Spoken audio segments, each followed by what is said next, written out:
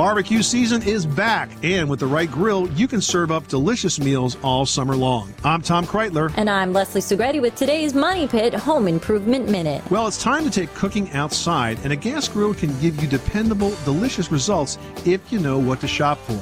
Start by scoping out a grill's main cooking area, choosing the amount you'll need for everyday grilling. Also, think beyond BTUs. They tell you how much fuel a gas grill uses and how much heat it creates, but more BTUs doesn't guarantee faster or better cooking. Be selective of infrared features, too. Infrared burners emit intense heat, which sears and cooks food, but they're not always better than standard burners. Finally, put safety first.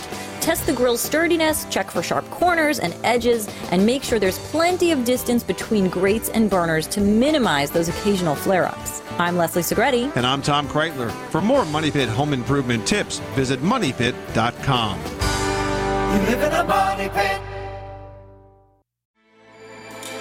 With everything you have on your plate, earning your degree online seems impossible. But at Grand Canyon University, we specialize in helping you fit a master's degree in business into your busy day. Your graduation team, led by your own GCU counselor, provides you with the personal support you need to succeed. Achieve your goals with a plan and team behind you. Find your purpose at Grand Canyon University. Visit gcu.edu.